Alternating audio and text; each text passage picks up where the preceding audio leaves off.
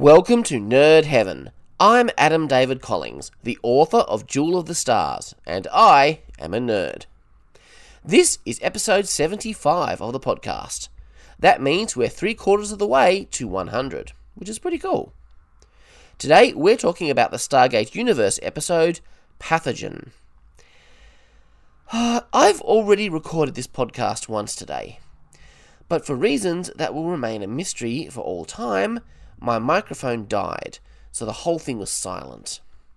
So I'm doing it all again now, and I'm not going to bother with video this time round. I'm curious, those of you who watch on YouTube, do you actually care one way or the other? The sound quality is probably better when I don't use video, because I can hold the microphone close to my face, which looks kind of stupid on camera. Anyway, curious to hear people's thoughts.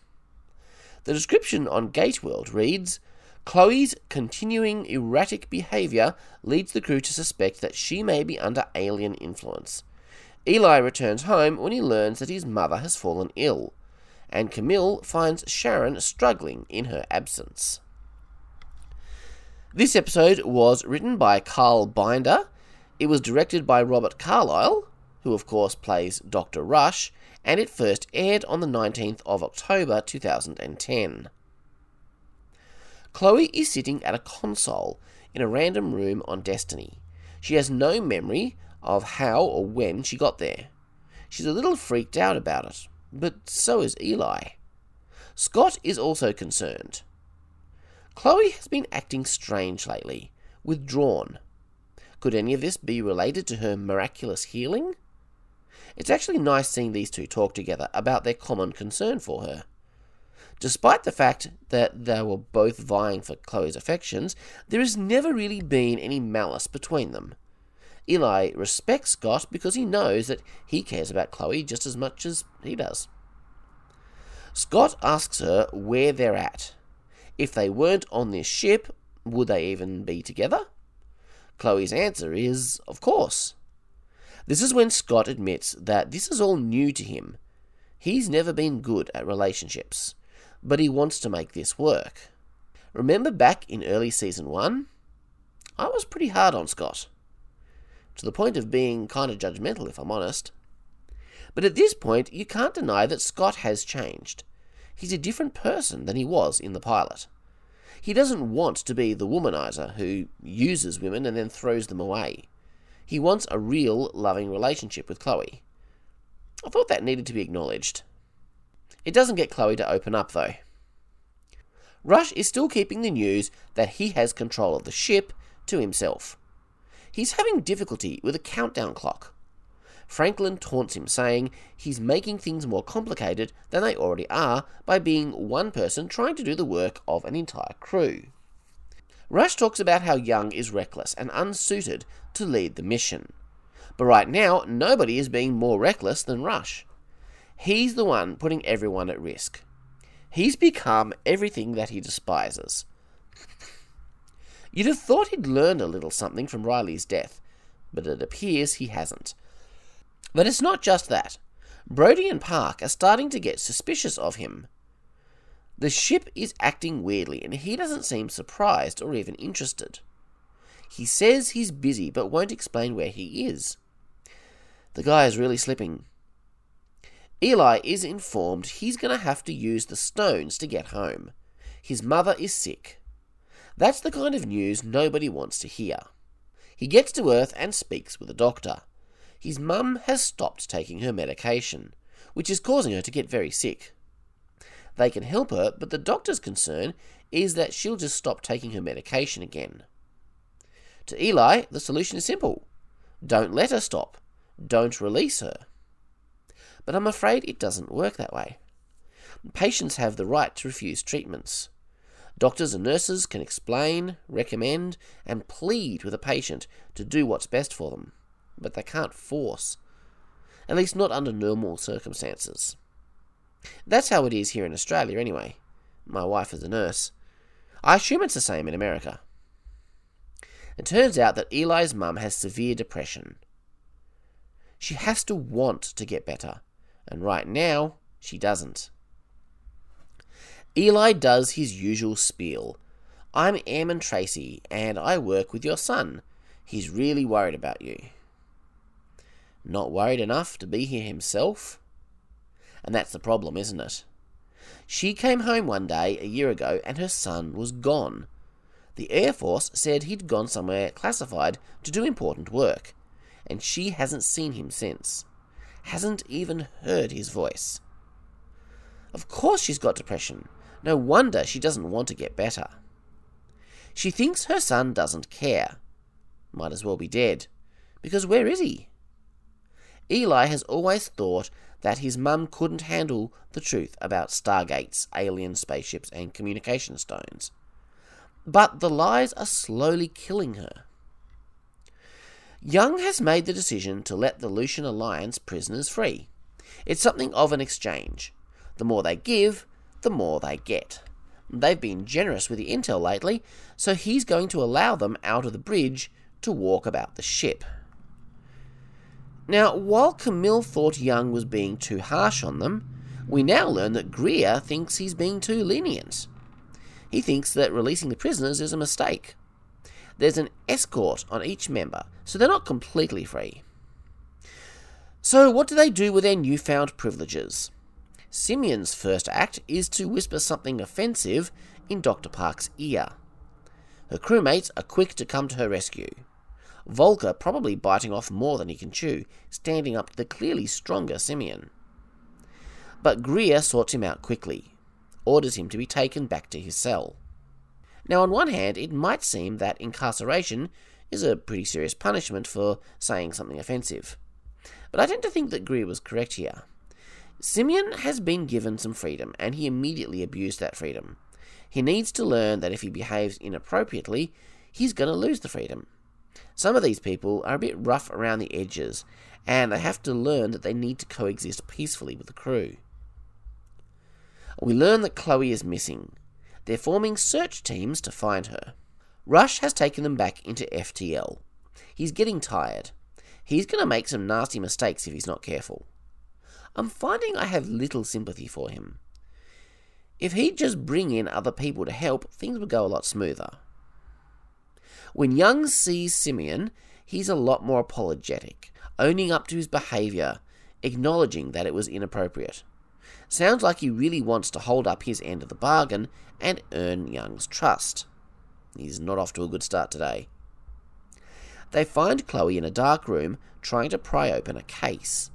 When approached, she seems to wake up and not know where she is again. She fell asleep in her quarters and then James was talking to her. TJ can't find anything physically wrong with her. Eli is back to visit his mum again. He's trying to be upbeat, but she's not interested. She finally opens up. Why doesn't he call me? It's not like him. So it's time for him to open up to her, to be honest. He starts awkwardly asking her about her favourite movies. He uses E.T. as a lead-in to start babbling the details of the Stargate program to her. Why are you telling me this? She asks in frustration. Because I am Eli, he blurts out. It's a very emotional moment. I'm on a ship, but my consciousness is in this person's body. It really is me, Mum. She looks pretty freaked out. Trying to explain all the science about this is going about as well as he predicted it would. She doesn't believe him. So he tries a different tactic. He talks about something personal, the day his dad left. But that doesn't do the trick either. He could have told you that. She's really agitated and wants Eli to leave. Man, just put yourself in Eli's position right now. That must be really painful. Chloe has been writing in her journal. It's all in alien languages. Some of it is ancient. Some of it is from the crashed alien ship, the Blue Aliens. So did the Blue Aliens do something to her when they took her? Rush theorizes it's some kind of genetic manipulation. Young thinks it's dangerous to let her roam the ship like this, but Rush has a controversial alternative. Let her do what she's doing and learn from it. Meanwhile, Camille has also come home to visit. Meanwhile, Camille has also come home to Earth for a visit. And speaking of people who are acting a little oddly in a relationship, something seems a bit off about Sharon. She's lost her keys, something she never does, and when Camille tries to make light of it, she snaps. Eli and Camille meet up. She's the only friend he can talk to about all of this. He often feared that his mum would give up if anything ever happened to him. Now, Eli is fine, but he's seeing his fears play out right in front of him. As far as she's concerned, the military took her son away and won't let him talk to her. Eli would have given up too. Scott is escorting Chloe, but Rush wants to take over. Time for a shift change. Colonel's orders. Do you think Young actually had anything to do with this? I'm sure Young ordered that there be shifts, so nobody gets burnt out shadowing Chloe constantly. But Scott is worried that Rush is wanting to use her for his own purposes, which of course he does. Let's be honest. Doesn't mean he intends her any harm, of course, but Chloe has knowledge he wants to make use of. He takes her to see something he obviously never showed anyone else. A place for study. Alien writing and mathematical equations cover all the walls. It looks like a mad scientist's den. The truth is, Rush and Chloe have something in common. They were both taken by the blue aliens. That common bond is still there. He wants to know if she recognizes anything on these walls. Sharon asks Camille how Eli's mum is doing. She explains that physically she's okay, but all of this is taking its toll. Her voice slows as she says that. I think she's suddenly getting some insight into how Sharon must be feeling. TJ goes to meet Varro, the Lucian Alliance leader, to talk about Simeon. Young is prepared to release him again. Varro will talk to Simeon. Varro is not impressed. We're trying to make this work, and you're ruining it for everyone. Simeon is not so apologetic when he's talking to Varro. I was just talking to a woman. It seems that it was all an act for Young. And then Simeon says something very interesting. Sooner or later, they'll realize that all the information we've been feeding them is a bunch of lies anyway. But Varro answers, the information you've been feeding them. Simeon thought they were all giving misinformation. But Varro and the others are cooperating, for real. We have to find a way to get along with these people. Simeon is shaken by this. The idea of truly making peace and cooperating never even occurred to him. When the ship drops out of FTL again, Brody and Park try to get their heads around it all. They can't find a meaningful explanation, but it's suspicious. The ship drops out, no gates in range, and changes course. And Rush is always absent when it happens. And Young says it outright. He's making this happen. Brody doesn't know how Rush is doing it, short of cracking the master code. Young confronts Rush. He knows Rush is lying. He demands to know where Rush was. The truth. So Rush shows them his mad den. He gives up a minor secret to protect his big secret. Chloe solved one of these equations, one he'd been struggling with for weeks. He has successfully diverted attention from his secret. As a result of this revelation, Young has put Chloe into isolation as a precaution. Simeon is allowed out again, and Greer tells him to remain in his quarters. This section of the ship he was in before is now off limits. Greer was correct earlier in the episode. But now he's pushing things. Now it's personal. Now it's all macho chest thumping. Simeon is a dangerous variable that needs to be handled carefully. I think Greer is making a mistake by pushing him around in this way. He's going to provoke him. When Simeon points out that Greer acts all tough with his weapon and his men, Greer immediately gives up his weapon and dismisses the men. No doubt about his bravery, Greer is tough. And that's enough to make Simeon back down. I don't know, maybe I'm wrong. Maybe what Greer did here helped to put Simeon in his place. Camille and Sharon finally have a frank conversation. Sharon knows this is Camille in somebody else's body, but she misses Camille's real face, her real voice. Camille realizes that this is all harder on Sharon than it is on her. But these visits are what is keeping Camille going. Nothing is really resolved. Nothing is able to change, but the conversation is important. Sometimes just sharing the pain can help. It's a good scene. Eli goes to have one last conversation with his mum. She admits he is all she had. She didn't realize that until he was gone. She asks if she'll ever see him again, and he has to admit with tears he doesn't know.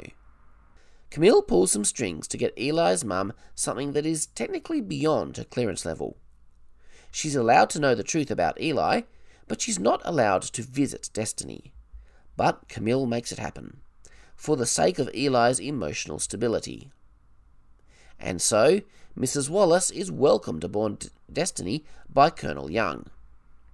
And then she sees him in the flesh. I'm real. Call me a softie, but I got pretty choked up when this happened. What can I say? I'm a parent. He takes her to the observation deck, where they can look out at an alien planet. Eli promises he'll never stop trying to get home. He doesn't want to just leave her. But at the same time, she can see the joy in his face at being able to see these things and experience what he's experiencing. And that's what every parent wants of their children. We're going to be okay, Mum. You and me. That's what she needed. She'll be leaving hospital tomorrow. Now she has a reason to go on. Now that she knows the truth, even if she won't be able to see him face to face like this again until he gets home, she has hope. She knows he's out there, and next time he visits in somebody else's body, she'll know it's him. Rush has a controversial idea about helping Chloe. The neural interface. The chair. His theory is that the chair won't allow any non-human to use it, so if she is connected, it will eliminate anything alien that is in her. But the chair is the same thing that effectively killed Franklin, and Rush doesn't have a great track record of caring about people other than himself when it comes to the chair. Not to mention, he can't prove his theory. Scott is understandably concerned. TJ agrees this is the only option anyone has come up with. Young won't force her, but he will present the option to her and give her a choice. And she's willing. She's in there for a few seconds. She's breathing and her pulse is steady. Rush thinks it worked, but they'll find out shortly. Eli thanks Camille, but more than that, he acknowledges that this is something that a lot of other people would want. This is especially meaningful given what went on with her and Sharon recently. Sharon would really benefit from a trip to Destiny, and Camille would love that too. But when you think about it, why not? Why not allow loved ones to come to visit Destiny and see the crew? I mean, if they already have the clearance to know about the Stargate and Destiny, what does it hurt if they see it? Ultimately, I think the reason was more of an off-screen reason than an on-screen one. The writers didn't want family members traipsing all over the ship constantly. That would make it feel less remote. They wanted to maintain that distance, at least at this point in the show. But Eli has a good idea. I'm surprised nobody thought of it sooner. Sharon comes to visit Eli's mum. The family of Destiny's crew could be a great support to each other. They should be forming a support group together. I can very much see them all becoming a family, as much as the crew on Destiny are becoming a family. Rush admits to Chloe that she isn't actually cured. Why he's keeping that from everybody else is anyone's guess. It won't remain a secret for long. Rush reveals the answer to his dead wife. He thinks Chloe can help him. She'll play along and pretend to be cured if she values her freedom. But what about the next time she sleepwalks? I'm not sure how that's supposed to work. Anyway, I guess we'll find out as the season goes on. This was a fantastic character episode. This is one of the things that Stargate Universe does best. Next time, we'll be talking about a very different kind of episode. One that allows the actors to do something quite different to what they were used to. I'll see you then for Cloverdale. Have a great 2 weeks. Live long and prosper. Make it so.